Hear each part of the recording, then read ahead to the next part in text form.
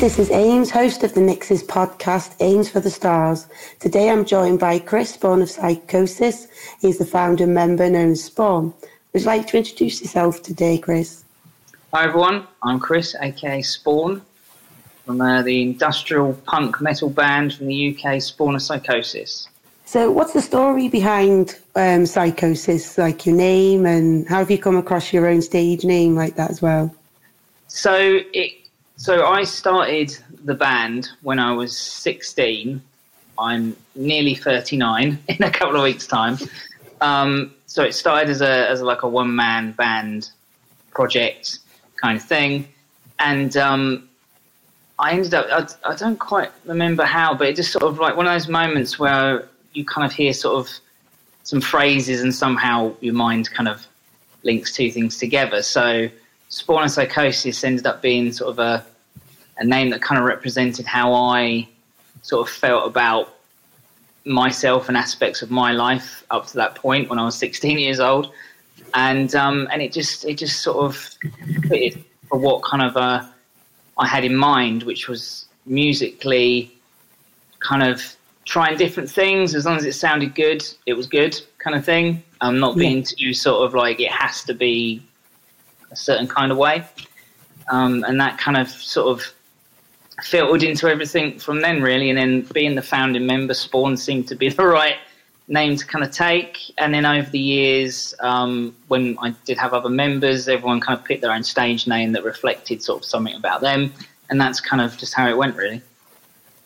That's it. A lot of people like to have that stage name. It gives you that alter ego space as well, doesn't it? It's always good for that.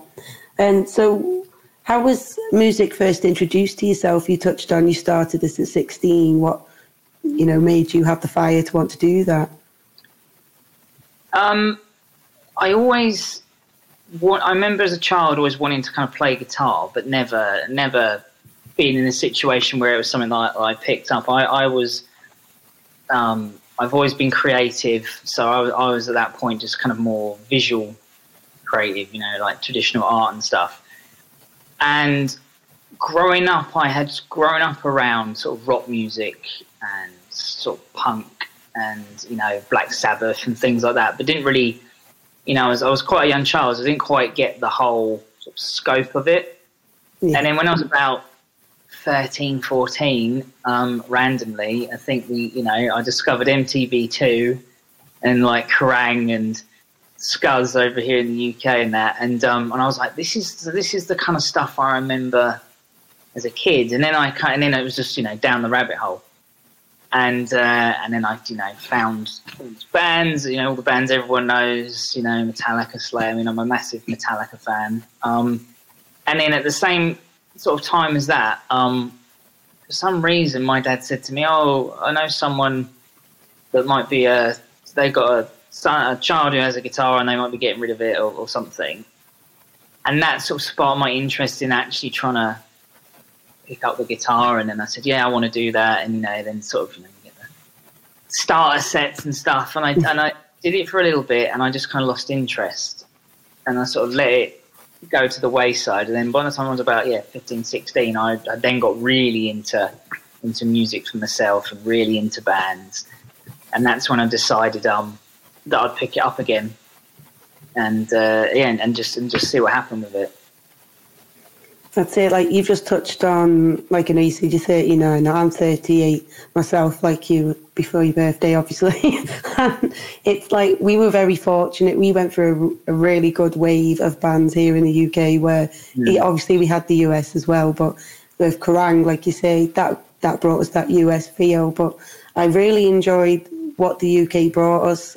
We had a little bit of heavy in there, and then some lighter indie bands came through, and we were very fortunate to be on that wave, I think. And I've seen a lot of people of our age still feel really inspired from all of our years of experience we've had getting under our belts. So it's nice to see more people looking back in my aspect and still bringing some of that back in, because that's what I like to listen to, and we don't hear it a lot. It gets very generic, so it's nice to hear that. Yeah, I mean, I think that we were sort of, as I say, I as a child, I grew up around what would now be the really old bands. Do you know what I mean? Of like,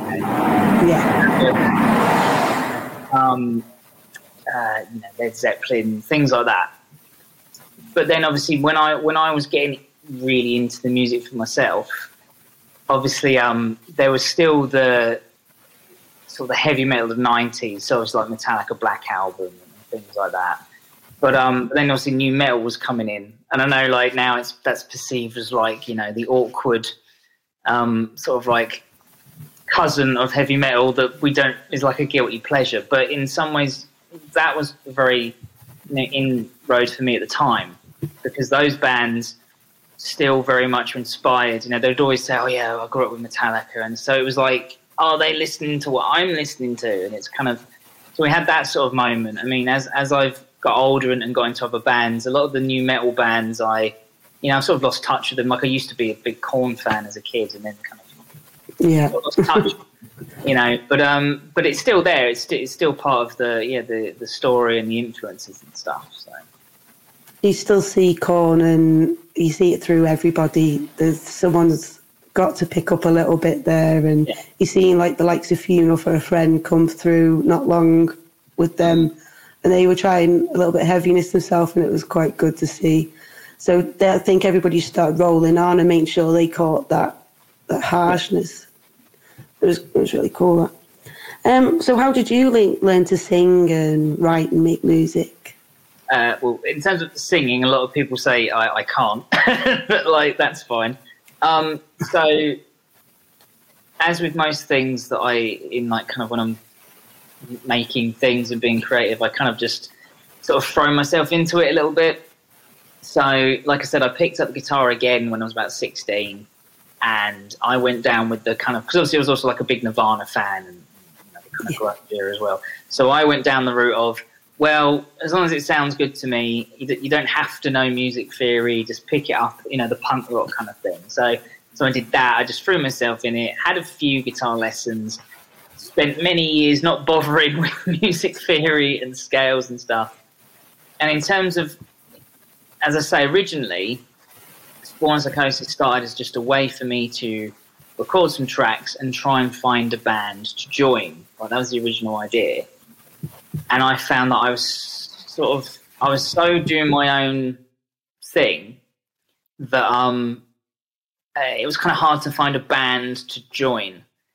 So instead I went, well, I'll just make it my own project then, and just combine my other creative skills. So doing the music was a way to do, album art and posters and stuff. And I was, during my time in art college as well, when I was like 17, 18, like I was always trying to tie in what I was doing there with kind of my music and that. And then, but when it came to, okay, we're going to make this a project and hopefully turn it into a band, because obviously I was the one writing the songs and the lyrics. I was like, well, I'll sing the songs then, and just threw myself into that. Took no singing lessons. Various opinions on my vocals back then. In the end, though, like so many even big known bands and their vocalists, because I didn't know what I was doing. I got laryngitis when I think it was like, I don't know. The band had formed as a live band by then. So I had a guitarist and a bassist. Our drums have always been programmed, because no drummer ever kind of said, "Oh yeah, I'll get involved." And we'd done our first album, which was in 2010, and that was Children of Pandora. And I blew my voice out. I said I got laryngitis, and I was like, "Oh my god, what have I done? What have I done?" And the doctor was like, "You've got laryngitis." And that's when I realised, you know what? If I'm going to do this, I need to know. Like, it wasn't so much about if I sounded the best singer, but it was like, I don't want to be doing myself any damage, because like I said, like James Hetfield blew his voice out and had to start again. I think Matt Heafy did, I think he did. Anyway, so yeah, so I then, luckily, eventually I knew a friend who was actually a vocal teacher, so she kind of helped me out a little bit, and then I have done some sort of singing lessons here and there.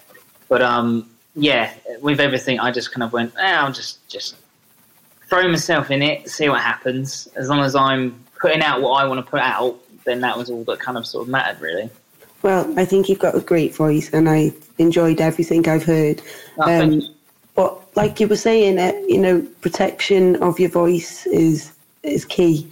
And as you've just said, getting somebody in to help you with lessons, they don't just teach you all the oohs and your ahs.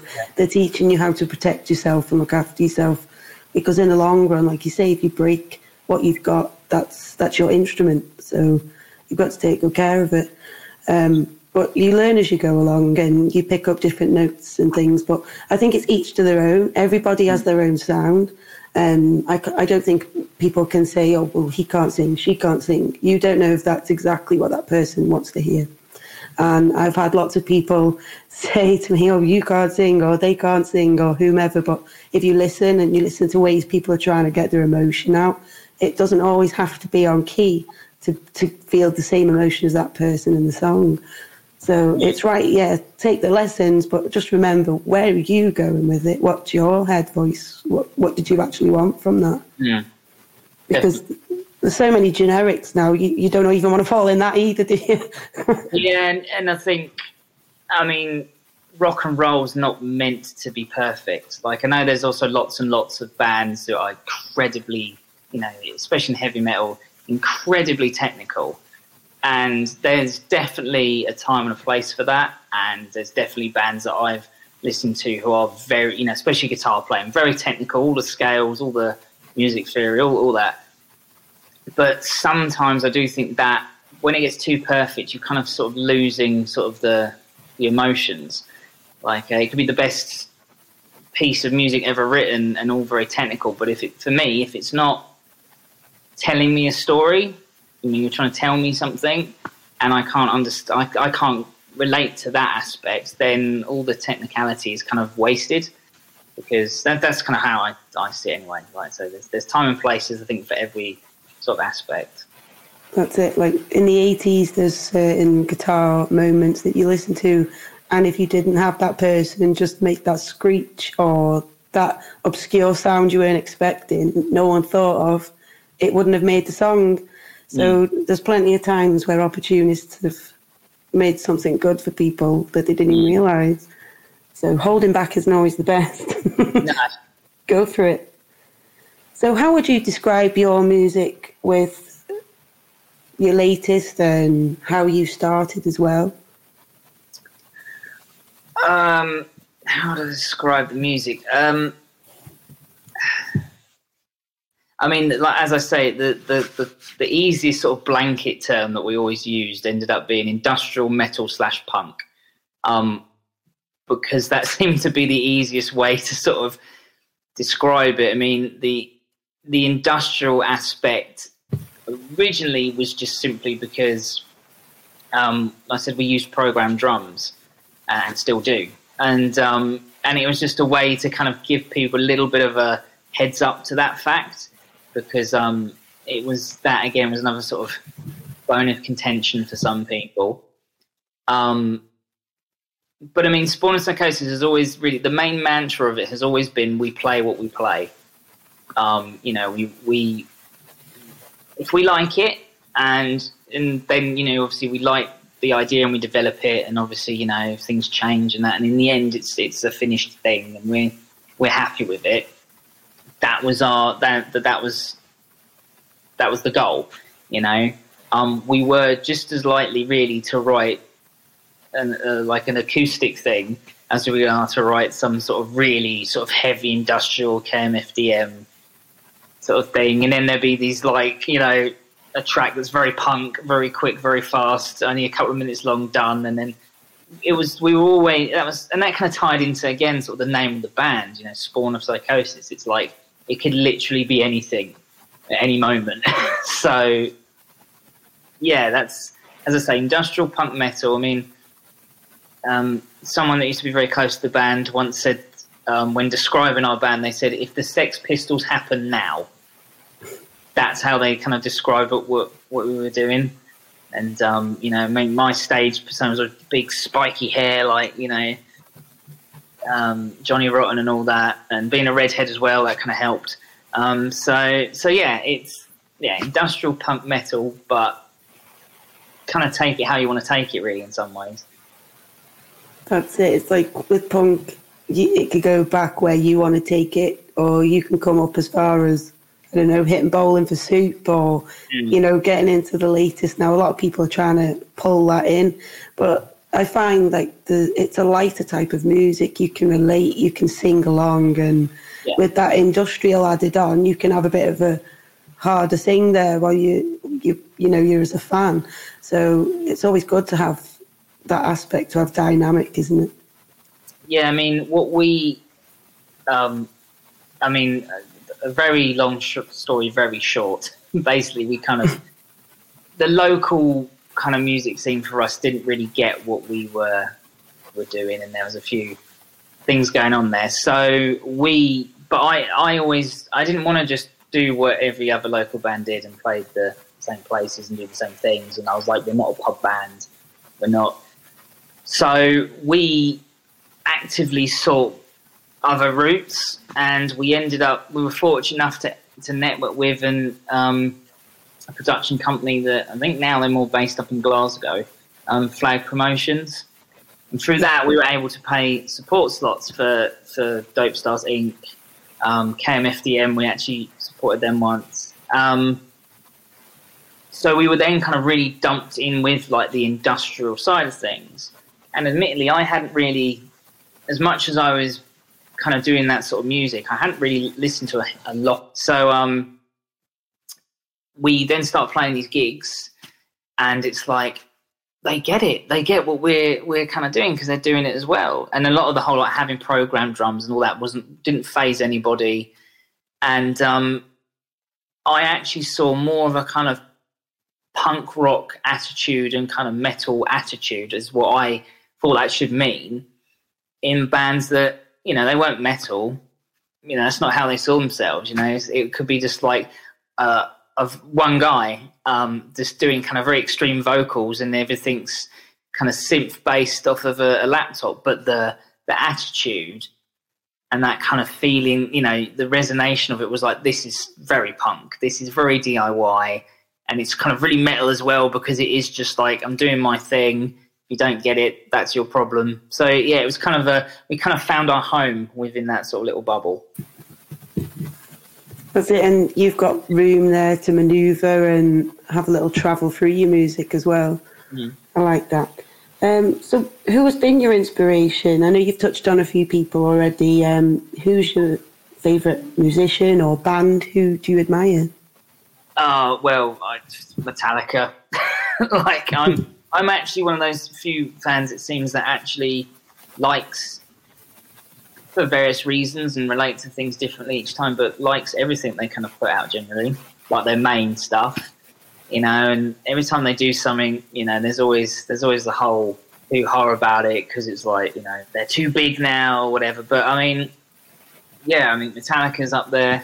As I say, back in the day, Korn, Papa Roach, you know, Black Sabbath, Ozzy Osbourne, Motley Crue, you know, kind of very atypical in a way, you know, old school bands that I think everybody at some, you know, we got into. You know, Meatloaf would have been probably the biggest influence, but I didn't realise it at the time because I was so young. But looking back on it, that was kind of the first sort of like, well, this guy's not like, you know, an atypical pop star, and it's rock and roll, and it's different, and it's a story, and there's theatrics, and, you know. So yeah, to be honest, the Sex Pistols, I mean, the list is probably really long. Like, so, you know, if I went through everything in my CD collection, we'd be here for hours. So, you know. That's it. And like you were saying about Meatloaf, I think a lot of people took on Meatloaf. I know he was always in the US, but over here in the UK, wherever you went, wherever there was an event, you were listening to Meatloaf. And like you say, you didn't realise it because it was everywhere. And to pick up, like you say, those theatricals, he always has a story. There's a beginning, a middle, and an end. And then you get to see his videos, which then master throughout the song. It makes it incredible to watch. So what is the full background of Spawn of Psychosis? You said it started when you were 16 and then you've carried on. Did you have any breaks, or did you add people in, did you say? And yes, I mean, I can't remember what year it was when I was 16, but basically it started when I was 16. And it was, again, like I said at the start, it was just, I'll demo some songs and then show it to other people and maybe we'll form a band. And then when I was kind of getting frustrated with that, I decided to just do it as my own thing. And I was basically making my own like tapes. I was actually going full old school.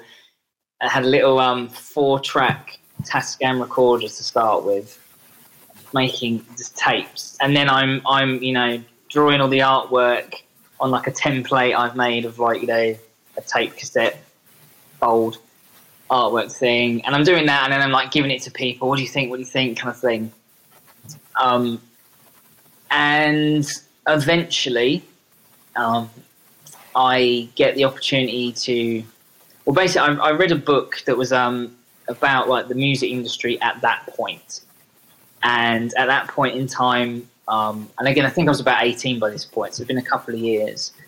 And I'm now at art college, and I'm like, well, and I was studying, eventually I studied film, video media arts eventually. So I was like, well, this is great. I make music. I can then make videos for the music, and that's like a portfolio thing. And within that time, I got the opportunity to network with a local producer and get ideas, understand more about like the 360 business model, it was called back then, where, a band has their own label and they control everything. And then, if you get big opportunities, you can negotiate better deals and all this sort of stuff. So I really gravitated into that and set up my own record label, which is still everything's released on. Recorded an EP, I guess you'd call it that. It was like a couple of tracks on a CD. And that was sort of my first kind of proper release, I guess. And then like sent it to magazines and stuff. From that, my mate Adam Topley, who is still one of my closest friends, he joins the band, takes on the stage name Drag, and then we have another guy who joined in called Pete, and he became Feral, and it was us three. And that's for about 2010. We get out there, we do some local gigs, rock the boat, shall we say, in the local scene, and then to about 2 years later, Pete had left.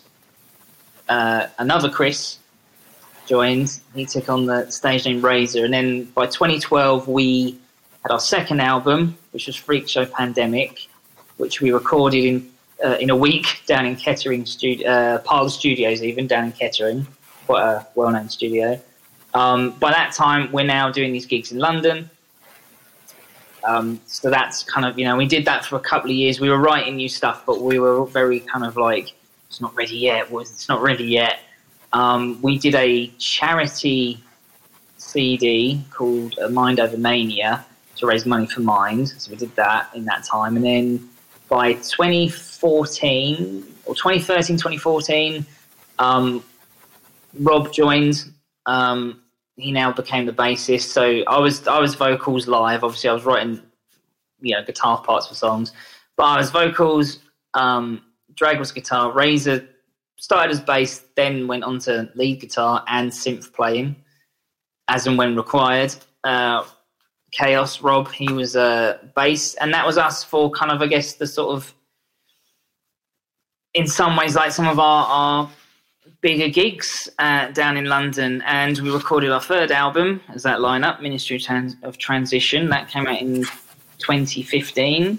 That was really good. That was like a very kind of well-received thing, and sort of, with hitting milestones. 2016, I suffered a bereavement. That changed a lot of things. I moved down to the coast, and then various things happened, and unfortunately, like, the guys left the band, and other life stuff kind of happened over the next 7 years. And then basically last year I got back into, I need to release music. I kind of had to do it, I kind of got to that point. I was like, right. And I wrote a whole bunch of songs, and it ended up being that there'd be an EP, then an album. And then what happened was the album tracks, I decided to all write on my 7-string guitar, the only 7-string guitar I had, and then the pickups died in it, so I need to get that still fixed to get back onto that whole album. But the songs that were going to be an EP, they're basically the songs that I've released periodically over last year and this year.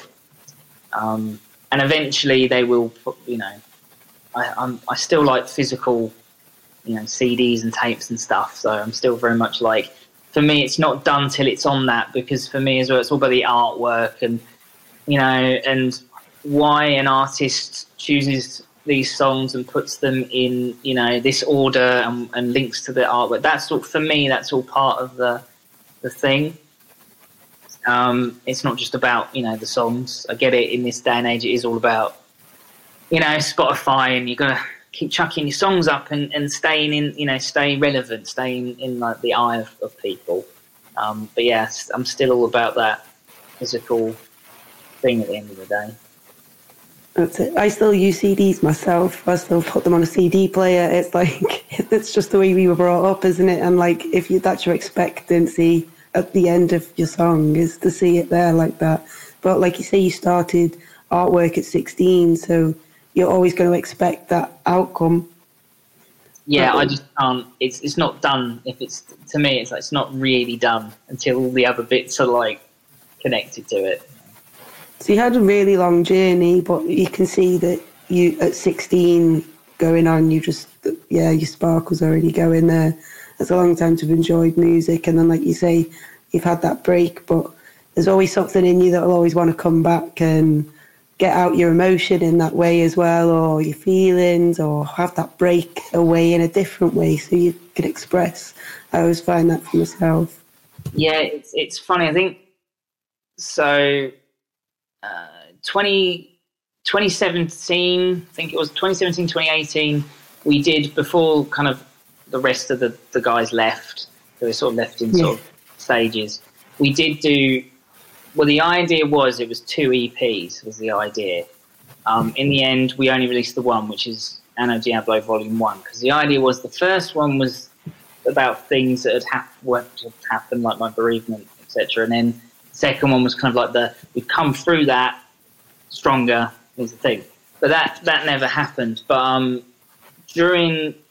doing that, and then the guys leave and stuff, it's funny, I was feeling a bit like, you know, can I still do this, you know, after so long with other people, and, you know, collaborations of having other members in the band and stuff. And funny enough, I caught an interview with Hugh Jackman because he'd done Logan, he was done being Wolverine and all that stuff. And he said that, I can't remember who it was that said it to him, but basically someone said to him, always leave when there's something left in the tank. He was like, don't give it all and then have nothing. Kind of leave before the tank runs dry, because then, you know, you've got something still left to kind of do. And that really struck with me. And then eventually, I guess that kind of, came round sort of full circle. And I was at that moment of, I've got ideas, I've got things I want to, you know, and picking up the guitar again and going, well, that's a cool riff, and then kind of just developing and letting sort of inspiration come from various things and that. So yeah, I think it's very true then. Yeah, never, you know, give it all up in one go. Yes, so. That's it.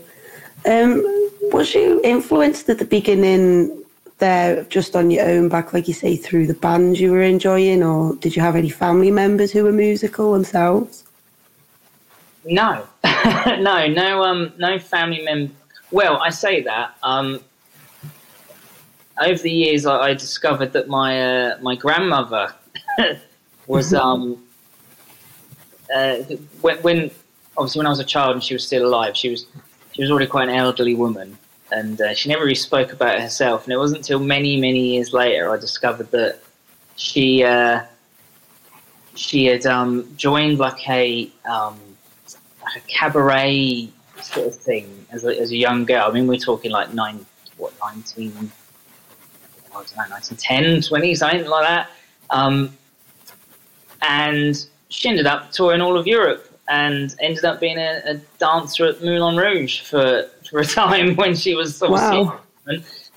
She never ever spoke of it, never knew any of this, and then ends up, before World War II all kicks off, she comes back to England and, marries my grandfather, who was a farmer. So it was a complete. So I then learned that there was this kind of creative thing in my mother's side of the family. But no one was, a musician. But then I also, a fair few years ago, discovered that I think we're something like third or fourth cousins. I don't know. I don't exactly know what the family connection is, but a guy called Max Splodge, who's a kind of punk guy known in the scene quite well, I believe. There's some sort of connection through sort of marriages and stuff to my kind of family, so that was kind of interesting to find out. But yeah, it was more being around music than as in listening to music and then, like I say, finding the videos and stuff and being inspired by the whole thing of it, really. It's really amazing about your grandma, though. That's a really tough thing to crack. She must have had a really good voice. Yeah, I mean, it was. I think the first time I found out about it, one of the things my aunt had just got photos. I mean, my grandmother was still alive at this point, and just got photos and put them in a frame of my grandmother when she was a young woman, and they're all kind of like cabaret sort of. And I guess you'd kind of, a modern equivalent would be sort of almost like press pack kind of photos. I guess is a modern kind of. It was hard work keeping that up and looking a certain way as well. It was very, very hard. I'm like, what's all this then? And my grandma was like, oh, that's me as a young girl. She's like, I don't know, 14 in this picture or something, So it's a long, long time ago. That's a long time ago. And then I find she Moulin Rouge, therefore she lived in Paris for a bit and, all these things. So there was a creative streak in there. I'm not as much as the black sheep as I thought I was. But yeah. You're not the only one, no. How do you describe your creative process? Where do you get your ideas from? How do you get going on your writings and things like that? Generally, it's one of two things, really. It's either stuff personal to me, something I'm going through, something that's happened to me, or something that people close to me have experienced. Or generally, the other thing is something I've seen about sort of the wider world, things that are going on, social commentary, that kind of thing. So that's normally where it comes from lyrically. Musically, it is really just sitting there with the guitar, just, noodling about. Maybe sometimes I already have, I've got my idea for the lyrics, so I kind of know what the song wants to be about when I'm sort of jamming on the guitar. And sometimes that infers what happens, because if it's a particular idea that I think really, would really work with a punky riff, and I start just doodling and come up with a punky riff, I'm like, okay. And sometimes I have, when I'm sort of coming up with things on the guitar, if I've already got, that slight starting idea, sometimes, depending on what I'm doing musically, it kind of, my imagination starts kind of thinking about, I haven't even got the lyrics yet, I've just got the concept, but my mind will be like, wow, if you did a music video, you could, this thing would be really cool. So I just it sort of melds, all these different things kind of go on at the same time. And then hopefully, eventually, it comes out with a cohesive sort of idea and a structure that, helps with the, tell the story I'm trying to tell. Okay, so we're going to take a listen now to one of your songs recently released called Kathy. Like you were just mentioning there about your work on videos and getting it right with your music. I love the video to that. I suggest that is totally something everyone has to watch once they've heard it or hear, because yeah, it explains quite a lot in there. And I'm not going to go on too much, otherwise I'll spoil it, won't I? Okay, let's take a listen to Kathy.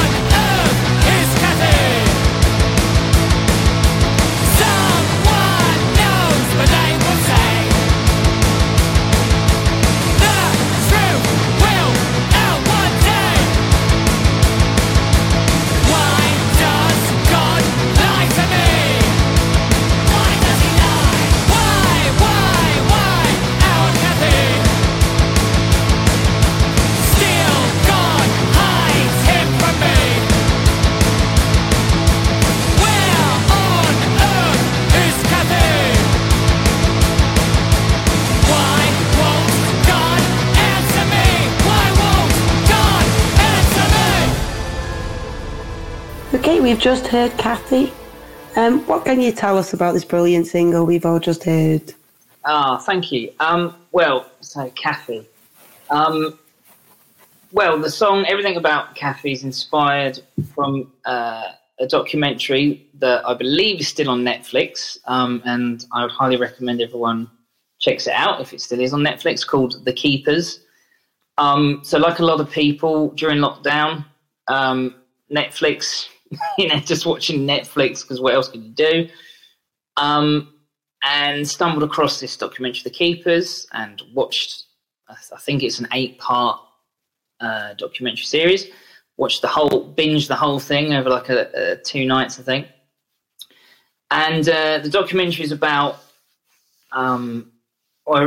it starts explaining that the murder of a young nun in Baltimore.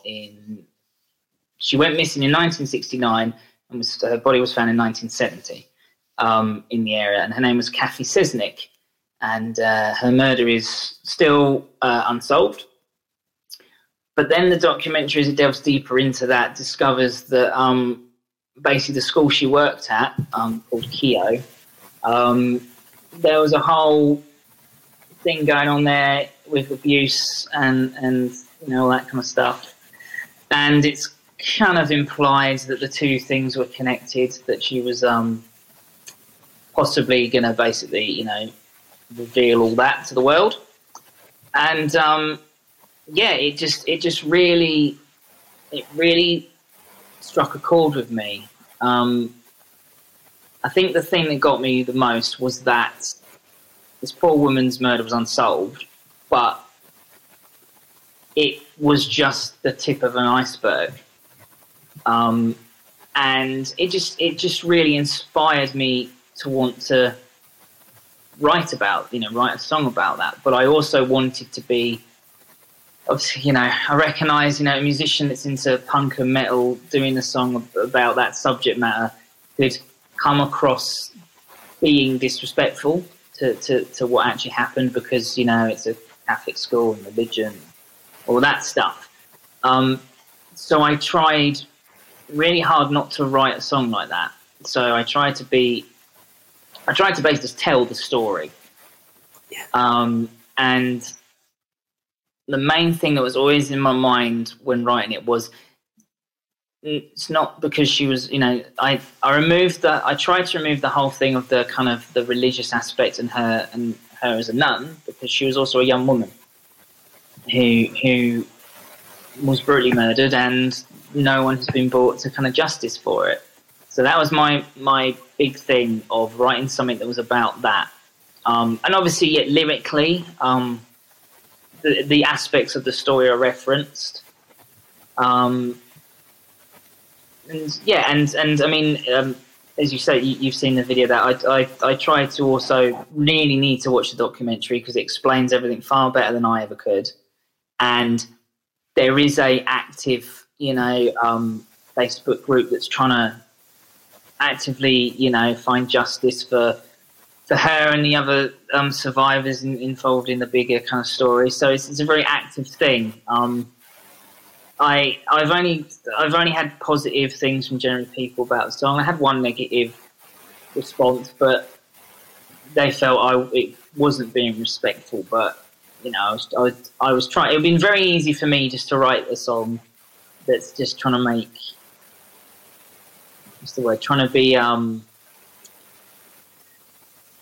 trying to what's the word I'm trying to say here?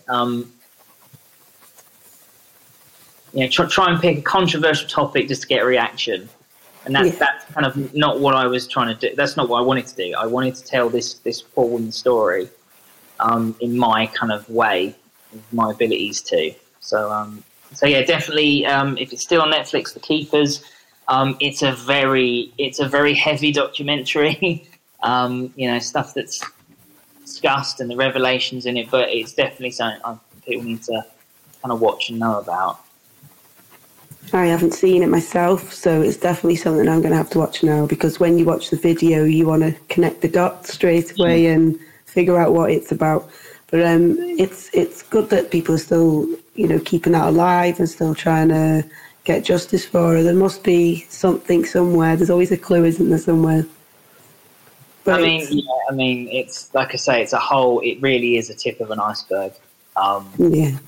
So yeah, but yeah, and as I say, I try to I try to do something meaningful and respectful, and yeah. I enjoyed it personally. Very good.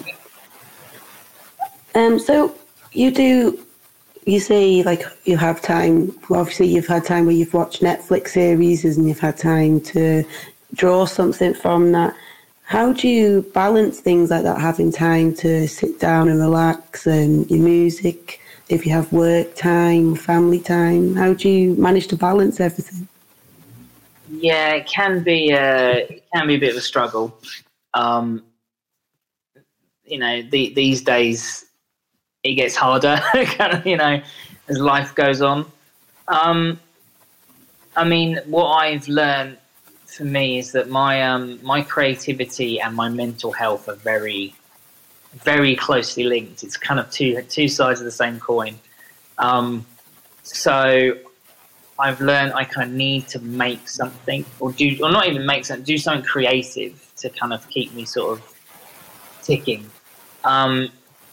And yeah, I mean, it can be difficult, especially as I say, the band kind of reached a point, and it kind of things changed, people left, so getting back into that, is anyone going to care if I do it again? Is there going to be an audience? But then there's always that thing that's like, yeah, but you want to make the thing, so just make the thing.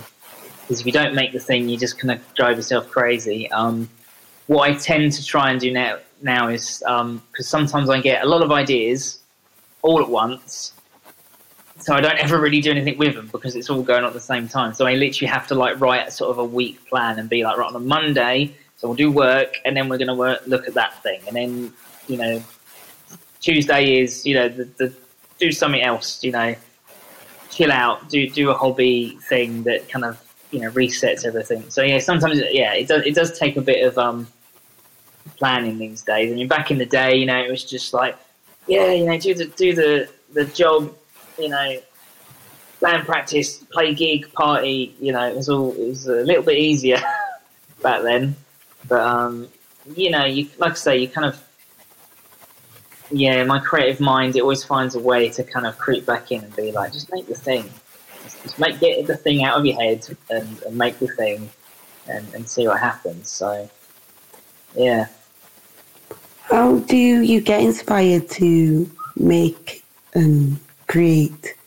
I mean, it just happens, I think. Like again, like with going back to the cafe and other kind of songs I've written about other sort of more social commentary things. It's just I see something, I read something, and I'm like, there might be a line that I'm like, oh, that's kind of a good song title, and then it just sometimes it just all then kind of rolls all together, and it's quite a quick thing. Sometimes it sits there, just waiting for the right riff to kind of go, that would be really good for that idea of that thing I had an idea of about 6 months ago.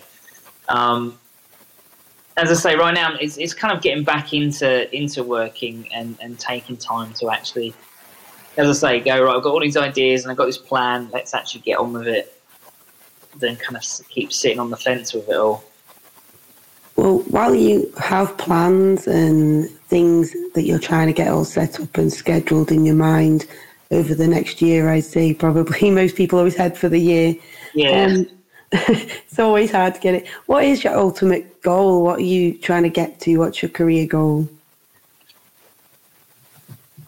If really honest, I want to kind of, my idea would be just kind of get back where we were, or get the project back where it was in terms of playing gigs again and stuff. It was quite a long road through various things to get the right people involved the first time round.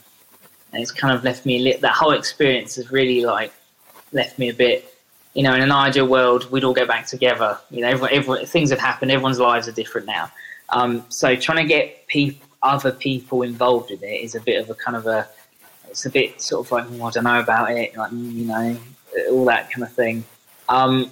We always said that the goal with Spawn Psychosis, when everyone, because we'd get asked this question, like, where do you see yourself in 5 years' time, and that sort of stuff, and we would say, we just want it. We still want to be doing it, and if it's about financially what we're doing with it, it's that, you know, the project was keeping itself kind of ticking over. You know, we make it, you know, we're selling T-shirts or merch, or we're doing whatever, and it just kind of keeps itself kind of rolling, so that we don't have to worry about having to, you know, dump all personal funds in it to try and do something with it. So, I mean, right now, I want to get my 7-string guitar fixed and actually get this album idea done, which has kind of equally changed a little bit over what it was originally I had in mind. So yeah, I guess kind of, yeah, just get back into it and get stuff out, really, and then see what happens. Just roll with it, like always. That's it. Sometimes if you plan some things too harshly on yourself, you feel you have to push yourself a little bit further than maybe what you would have that in that area. Or if you give yourself that time, you could have come up with a little something else. Like I always find, if you listen to something that you've done before and then you listen back, you're like, if I just done that when I give that more time, it's annoying. The amount of times I'm like, I want to re-record everything we've released. And, you know, like you say, you learn things. You go, well, you know, production values and all that sort of stuff. And we always seem to, I don't know, we always seem to be a little bit cursed in that we'd release the thing, we were happy with it, we're totally happy with it, and then something would happen, and then there was a matter like Freak Show Pandemic, we were 100% happy with it, we, you know, mastered it in the studio that we recorded in, that whole studio, and our producer was like, when we all got back home and that, he's like, I've listened back to it, I don't know what's happened, but this is not what we... So there was he was like, this is not what we had when we left. So there was a mad kind of trying to make it like reverse engineer and stuff. It was a whole thing. And, you know, in the end we were like, it's good enough. But yeah, I listened back and I'm like, oh, you know, I've changed that. But then I've learned that that's the curse of, I don't think I've seen it much with visual artists, say people that paint or draw or, you know, that kind of thing. But I think anything that kind of has its, you know, becomes sort of more physical, like, you know, like film, you know, like you take this idea in your head and it becomes a physical thing. And I think that's the same with music. You become sort of a physical thing that you kind of look back and go, oh, I should have done that different. Oh, why did we do that? And why did I think that was a good idea? And yeah, there's a lot of that. There always is. Even with some of the more recent tracks I've released, I'm a little bit like, maybe I could have, but it's not as bad as it was. I mean, but yeah, there's a lot of the back catalogue that I'm like, should we do like some like remastered, take my favourite songs off of each thing and redo them or whatever. But yeah, I think that's kind of the curse of a creative mind, I think. I think you're right there. It's like you could be kicking yourself over something you didn't do, but the person on the other side listening that's exactly what they were waiting for you to do. So it swings and roundabouts, so it's hard to get that balance sometimes. I dare say. Times I've said to our to Graham Waller, who's he's worked on about 95% of everything we've ever done. I think, you know, other people worked on other various things because of sort of, you know, whatever reasons and decisions were made. But the amount of times, like, you know, he's mixed the thing and I'm like, I love it, and then he masters it and I go, I love it, and then I'm like, oh, dude, I've just been listening back and like the word I'm saying is this because of how I pronounce stuff. It sounds like this, and you know, I don't know, and then I'm sitting there looking at the, you know, making the lyric video and being like, it doesn't sound like I say that, and I get really kind of, and he's like, dude, no one's going to notice, and he's like, just change, it's fine, just no one's going to notice. And that's the thing, going back to, you know, at the start of the interview when I said about music being too perfect. I mean, how many songs do we mishear the lyrics to and we sing it how we think for decades, and then you read the lyrics and you go, oh, that's not what I've been singing for like 2 decades. Like, so, yeah. I think I've got a few of them. Yeah. Yes, there's been some recently. I'm like, I know that's not the lyric, and then I actually look at lyrics. I'm like, oh god. So, yeah, it's just one of those things. Again, I think it's all part of that. You got to. I think it's very true of anybody that makes something creative, be it music, film, visual art, performance, anything. There's got to be a point where you got to let go, because you will overwork something, or you'll never actually finish it because you're so obsessed.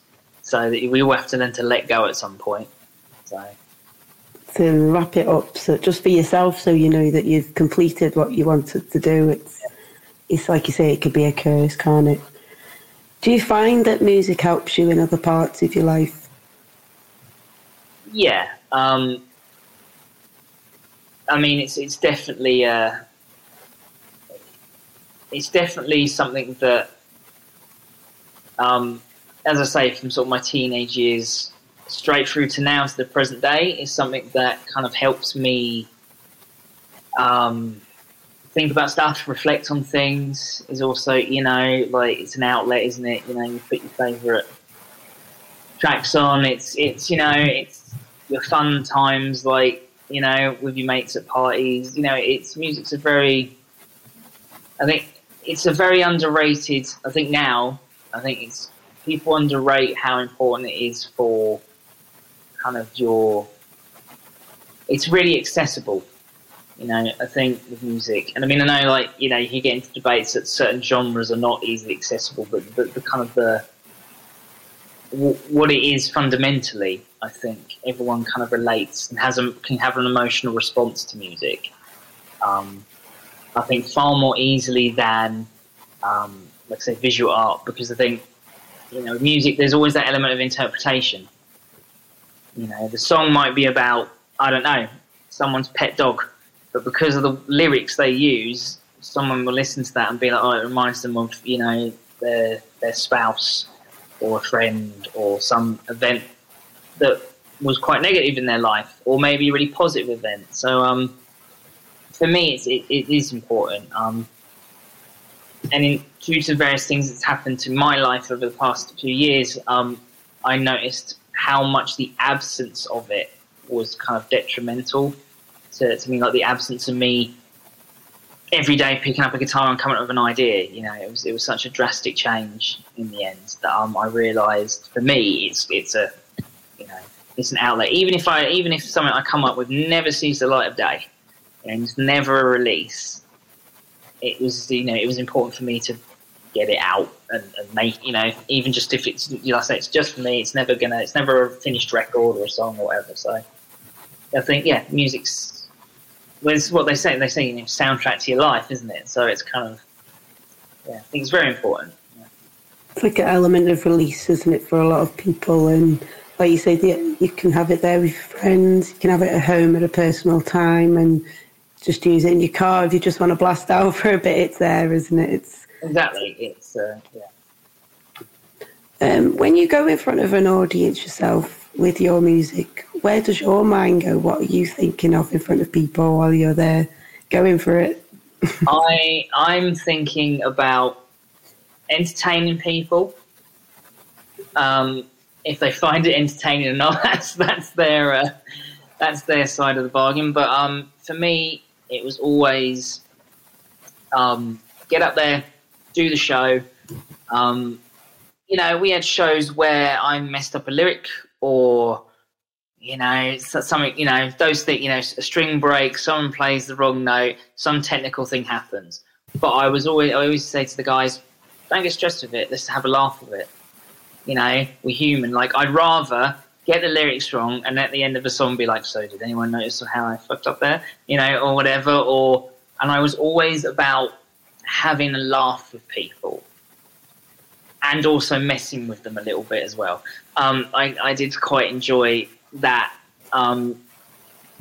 because, doing something, in my stage persona, having a laugh with people and seeing the crowd be like, is he serious? Is he not? I don't really know what's going on here. That kind of was like my own personal sort of little thing. And many gigs we'd have a laugh with people and stuff, and get some unexpected crowd sort of like participation or whatever, because I've just like, for whatever reason, picked out some guy because of something about him. He's just stood out to me, and I'm like, right, let's have a laugh with this guy. So, but it was never me trying to, upset people, or, I was never like taking the mick out of them, or, it wasn't like that, like a comedy show of like, I'm roasting the front row kind of thing.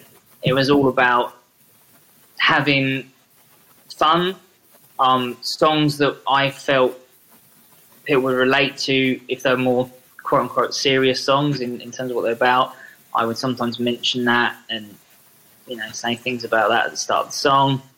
And yeah, just, I always remember the first ever gig we did. And, we'd prepped for it for so long. This was our debut sort of thing. No one locally really knew what to think of us. Most people didn't like us, but whatever, didn't really care. We turn up, all the theatrics. We have friends dressed in like hazmat suits because there was this whole the band story, if you like, the narrative was that we were like, it was like this sci-fi, like we were made in a lab and all this kind of stuff. There's I drew like comics for it and stuff back in the day. It was a whole narrative thing. So all that was like the stage show. And I'll never forget, I was standing, at the side of the stage. Everyone else on stage, we had this like intro playing, going on the backing track. And I remember standing and being like, oh my God, I'm going to do this. I'm actually, and I never like would sing in front of people. Do you know what I mean? I didn't do karaoke, none of that. That's what I mean by like, I just threw myself in because I was like, but I'm doing my thing. So if I get it wrong, no one will know because it's my song. And I remember standing at stage being like, oh my God, I'm going to do this. And I had a moment of like, I don't know if I can. And I remember saying to myself, but you've done all the work. And I was like, just get up there and do it. Just do it. And and I went on that stage, and I even surprised my bandmates. They were like, oh, Jesus, he's really like going for it. And I just went for it, and that was always the way it was from that point. I just, as soon as I'm in character and I'm on that stage, that's it. And then off stage, at the merch table, talking to people, being approachable, being like, thanks for coming. It was always, yeah. That was always a highlight for me as well. It's nice that you've pushed that element of fun in on the stage, because you've not just made it about your audience, you've made it about people with you, whoever you're standing with, people always forget that there's other persons around who are actually helping, and they're watching too, and they need to have fun as well. They're there doing their job as much as you guys are going to be there on the front or yourself. It's about getting that balance as well between everybody, but just having that fun just breaks so many moments where people get panicked or worried about what's coming up. But just going for it in that first instance, it looks like that's what set you up then to keep that going on and enjoy it. Yeah, and I mean, my stage persona kind of has become much larger than life, and more, sometimes I think like perhaps he's more of a split personality sometimes, but it just became what it became. And it was always about having fun. And, like a lot of bands, we've had some bad gigs. So many stories of like where we we're totally like in the wrong place, like not for us, but we still did it. I was like, no, we're getting up there and we're doing it. And so even if they all hate us or whatever, and we get that, but the point is we've turned up and we've done the show. And I was always like, I'd rather one person gets it and likes it, and that's fine, than, we don't do it. And then everyone just thinks, oh, well, they chickened out or they gave up, It's like, just do it. At the end of the day, we do it. We have fun. We play a show. That's kind of what it should be about. So. And that's it. And you got all those memories to touch on and still remember, like you were just laughing, and you were in maybe the wrong faces that you weren't expecting to be in a place, but you got up and, like you say, you've done it, and it just shows other people just keep doing what you're doing, because that one person, just word of mouth, just getting out there, it's another branch, isn't it? Exactly. Do you have any other time to do like hobbies or anything like that? Do you do anything else outside your music? Yeah, well, I'm a big geek and like clearly still a child. So I've got back into doing Games Workshop, Warhammer model building and painting, and you know, that's a hobby that anybody that does that will know. There's a point, we all have a point where we go, well, no, enough, it's too expensive, and I don't get time to play the game, and I'm not doing it anymore, and then you go and find a different thing, but somehow you always get dragged back. And that's basically what happened to me when I moved back to where I am now. And reconnected with all my friends and stuff. They were like, "Oh, we should play this game." I was like, "Oh yeah, but you know, I have to get like some miniatures." And now I have an army of lizard men. And I'm ended up making this whole display board, and it's a thing. So that's what I've found though, is when I get burnt out with, say, music, because obviously music is I see music as more than just a hobby. You know, it's kind of it's a job. But that's how I've always seen it. You know. Because that's what I wanted it to be taken seriously, so I need to take it seriously. But if I ever got burnt out with that, or when I've done sort of visual art for a time I was self-employed as I do my visual art stuff, my paintings and drawing stuff. So when I'm doing a creative thing that's more a job, and I get burnt out with that, I need to do something else creative that's not, you know, there's no pressure on it. It's just for me to just chill out. And that's kind of what the whole miniature building, painting thing became. And I've noticed that I'll do that for a time, painting the things. And while I'm doing that, because the mind's kind of just, you know, free to kind of wander, I'll start having ideas. And then eventually I'm like, no, I need to make those ideas now for my music or my whatever it was. So it's kind of like a way to reset. So that's what I'm doing at the moment anyway, yeah, being dragged back into Games Workshop where they take my money, and I leave with tiny plastic toys that I then build and paint and get really precious over. So yeah, anyone that does that hobby knows exactly how that feels. So that's the current thing I do anyway as a hobby. That's it, isn't it? It's like everybody needs that little outlet, and people don't realise sometimes that's an accomplishment to yourself as well, because there's a start, there's a way to have to do it. You don't just slap on the paint, it's got to be painted a certain way. And then there's an end result and an appreciation for what you've done. So those hobbies can become important for the mind. Myself, people who know me know I like to bake. It's not something I would ever have put my hand to.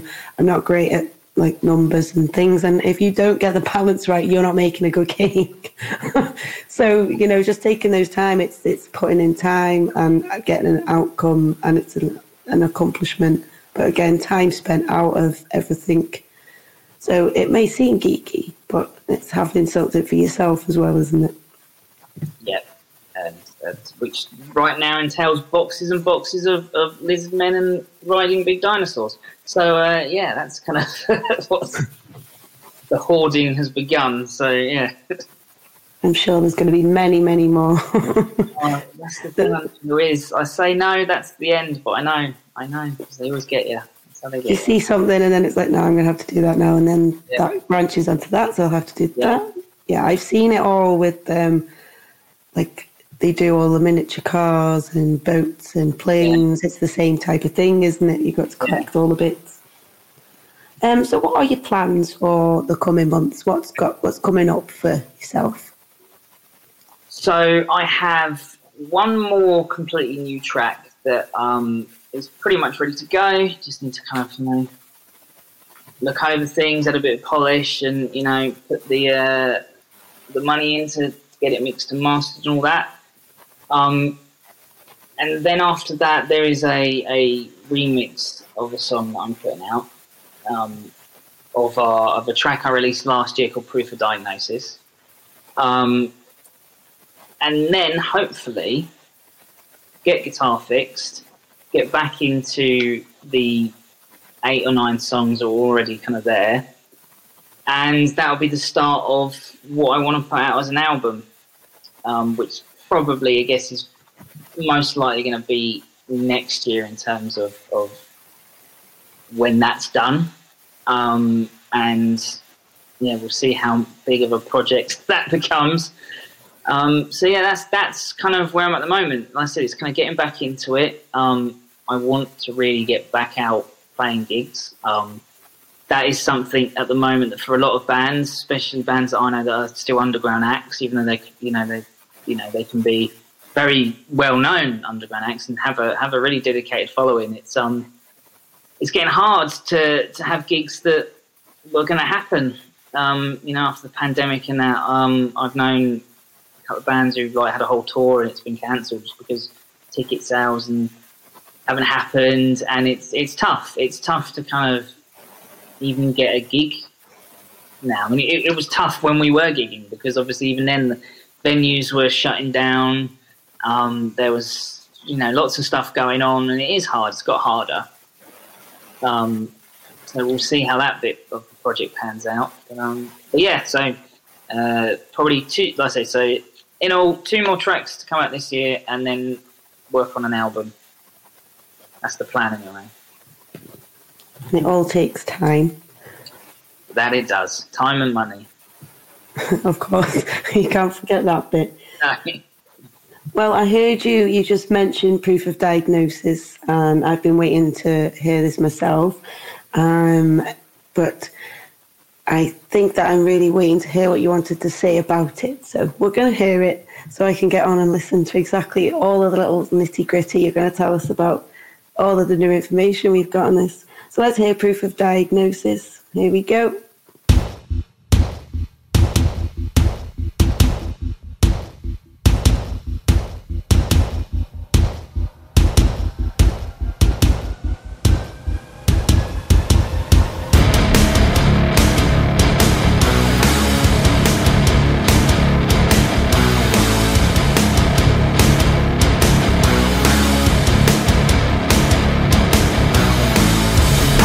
After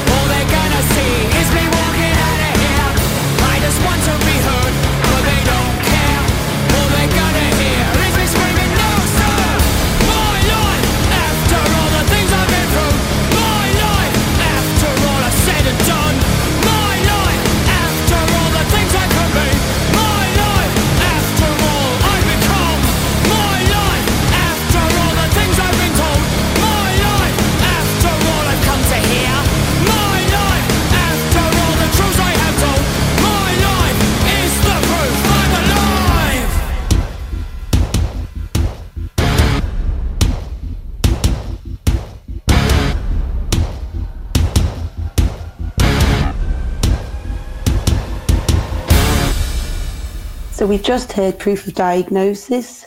So as you know, I'm really excited to hear more about this track. What can you tell us? Okay, so Proof of Diagnosis. So a bit of kind of background, I guess. So as a child, I had epilepsy, and got through that all fine and dandy. Been fine and dandy for many, many, many years. Unfortunately, flip side of that was by the time I was 16, I started having migraines, and when I get them, I get them bad. Like I can't see, I get paralysis. It's really bad, and I've made my way through life dealing with that. And a few years ago, I was in a job which obviously they knew I had this condition because I told them in the interview, and basically had quite a lot of time off because of it in like a short space of time. And they went to give me a written warning, a disciplinary, and all that stuff. And through that, I had to fight my case. I had to get my medical records dug out, all these things. So, and it was literally when I said, well, I told you at the interview, that I had this, and I've been working for you now for like nearly 3 years, whatever it was at that point. And it's when they went, yeah, but we don't have any proof. We actually need proof. We need proof. And they literally, we need proof of the diagnosis. And I was like, So I went through all that, and we won't get any more into that. But basically, that was the inspiration of the song. So the song is literally about, being told, well, we need proof that you have this thing that you've told us you have.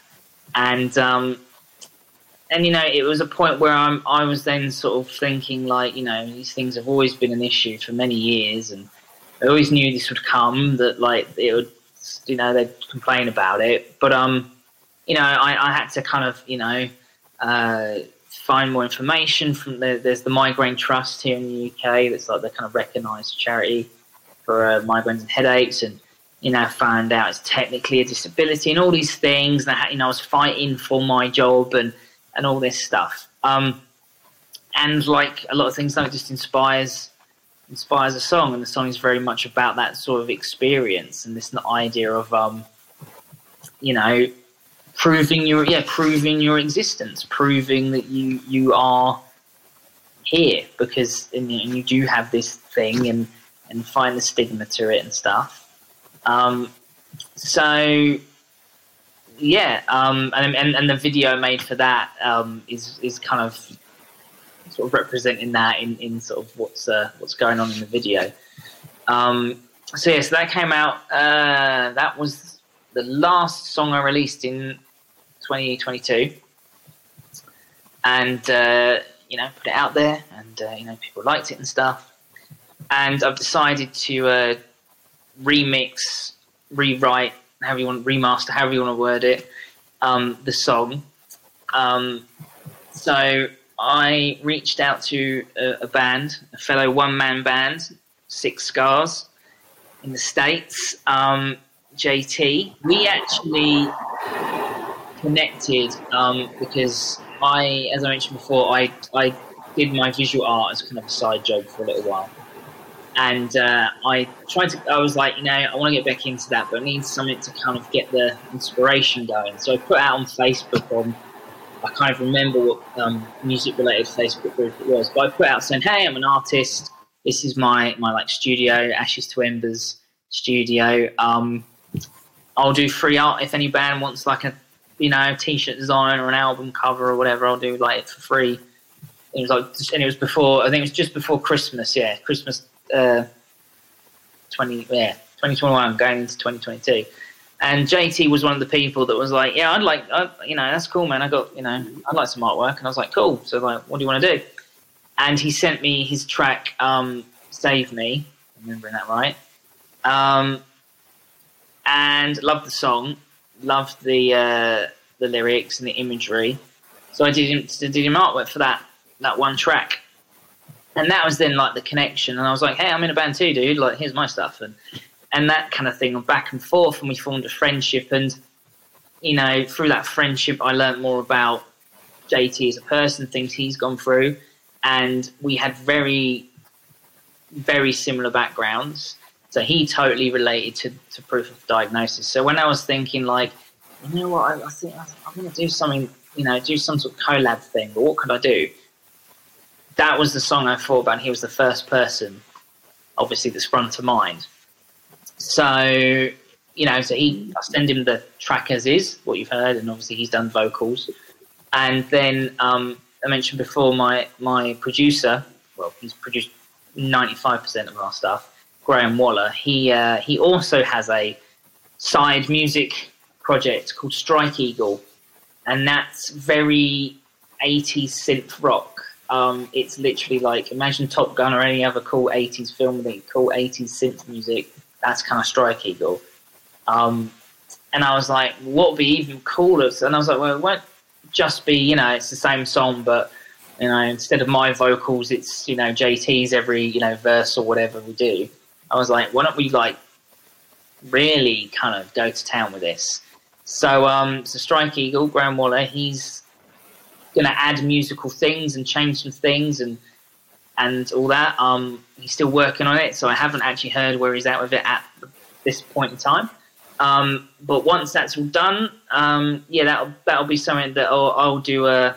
Normally when I do releases, I have kind of a schedule, like, you know, the track is released, 2 weeks later there'll be like a lyric video for it, 2 weeks later some sort of narrative video that I've somehow cobbled together.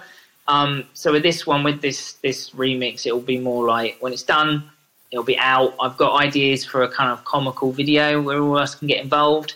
So it'll be kind of a straight out the gate, there it is, rather than kind of like this segmented thing. So, but no, I'm looking forward to seeing what we all kind of add to it, really. I wanted it to be very much something where each person has their, you know, moment to show what they do, rather than just like, you know, you sing one word or like, you know, it's just, you know, everyone needs to show who they are. That's quite important for me. And however this remix kind of takes shape by the end of it. Sorry to hear what you had gone through to, you know, get that catalyst for that song. A lot of people do go through diagnosis and it's not always recognised, and it becomes that disability that's hid and it's blindsided. So for you to have to feel that you had to release that and get that out yourself in the first place was probably quite, like you say, very close in your mind to have to get out. It must have been difficult. But to see you now want to use it in the future and try and refresh it a little bit with somebody who, like you say, has gone through something similar, so he could feel the same feeling as you. And I think you both make a really good sound on that, the bond between you both. You're going to understand the emotion. I really look forward to sending this out and letting everybody hear that. It'd be very good.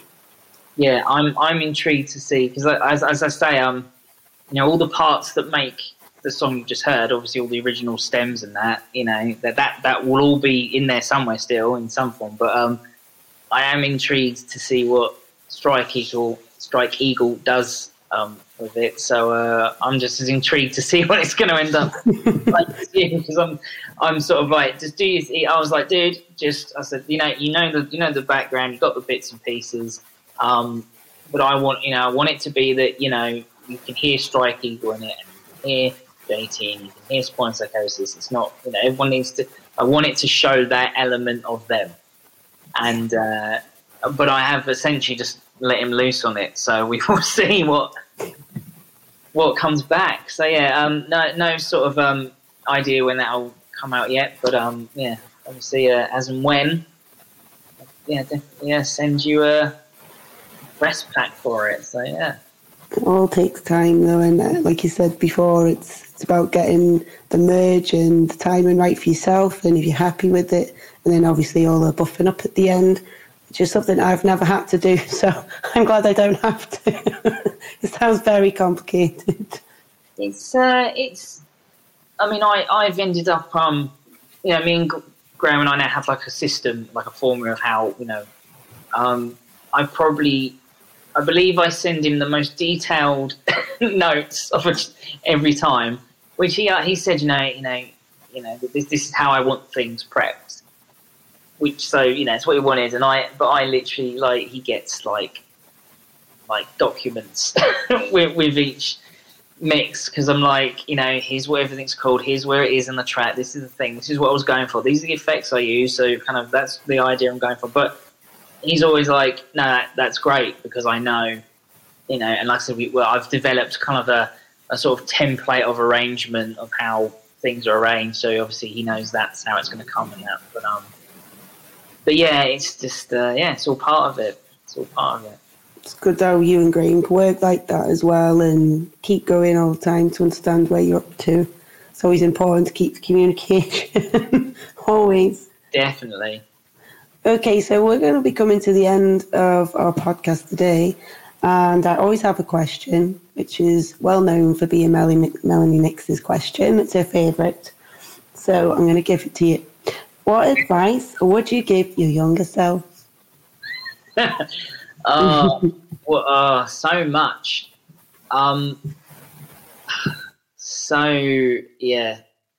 There's a lot of serious advice I would probably give now, which is probably too serious for a podcast. But I guess musically related, I would tell my younger self to learn a bit of music theory at least, because eventually he's going to realise he does need it, and he's going to have to backtrack and learn some things that he should have learned a while ago. And I would tell my younger self, you know what? You are going to rock the boat even when you don't mean to, and some people can be really horrible about it, but don't stop and don't just keep going. Just enjoy it, because things change, and enjoy it while it lasts, kind of thing. That's it. Many people have said so many different things, and it means so much to so many different people. And what it means to you is, I dare say, it comes back to most of us on and off in our daily lives, or somewhere within our month where you think, would I have done that then? Like that. So, yeah, always reflecting back is always a good way to help yourself jump back on that train and carry on. Before we go, would you like to add anything? Where can we find you, follow you? Where can we grab your merch? Okay, so merch-wise and digital tracks that aren't on Spotify. So all of anything we've ever released pretty much is digitally available musically at our Bandcamp. So that's www.spawnofpsychosis.bandcamp.com. We're on Spotify, so obviously search Spawn of Psychosis. We're on Facebook, Instagram, and I have a website, www.ashesanpsychosis.com, and that's where basically you'll find sort of stuff about my visual artwork as well as the music, because it made more sense to put it in one place than have two websites. Reach out. Like I said, Facebook, I'm normally very active on that. So, check us out on Facebook first and Bandcamp. And, hope you enjoy what you hear. Hopefully you might wish to purchase some things. That always helps. Just thanks for having me on the podcast and, help me get the word out. Brilliant. Thank you. And thank you for being with us today. We're going to send you a copy of the interview, obviously, when it's out on all the platforms to yourself.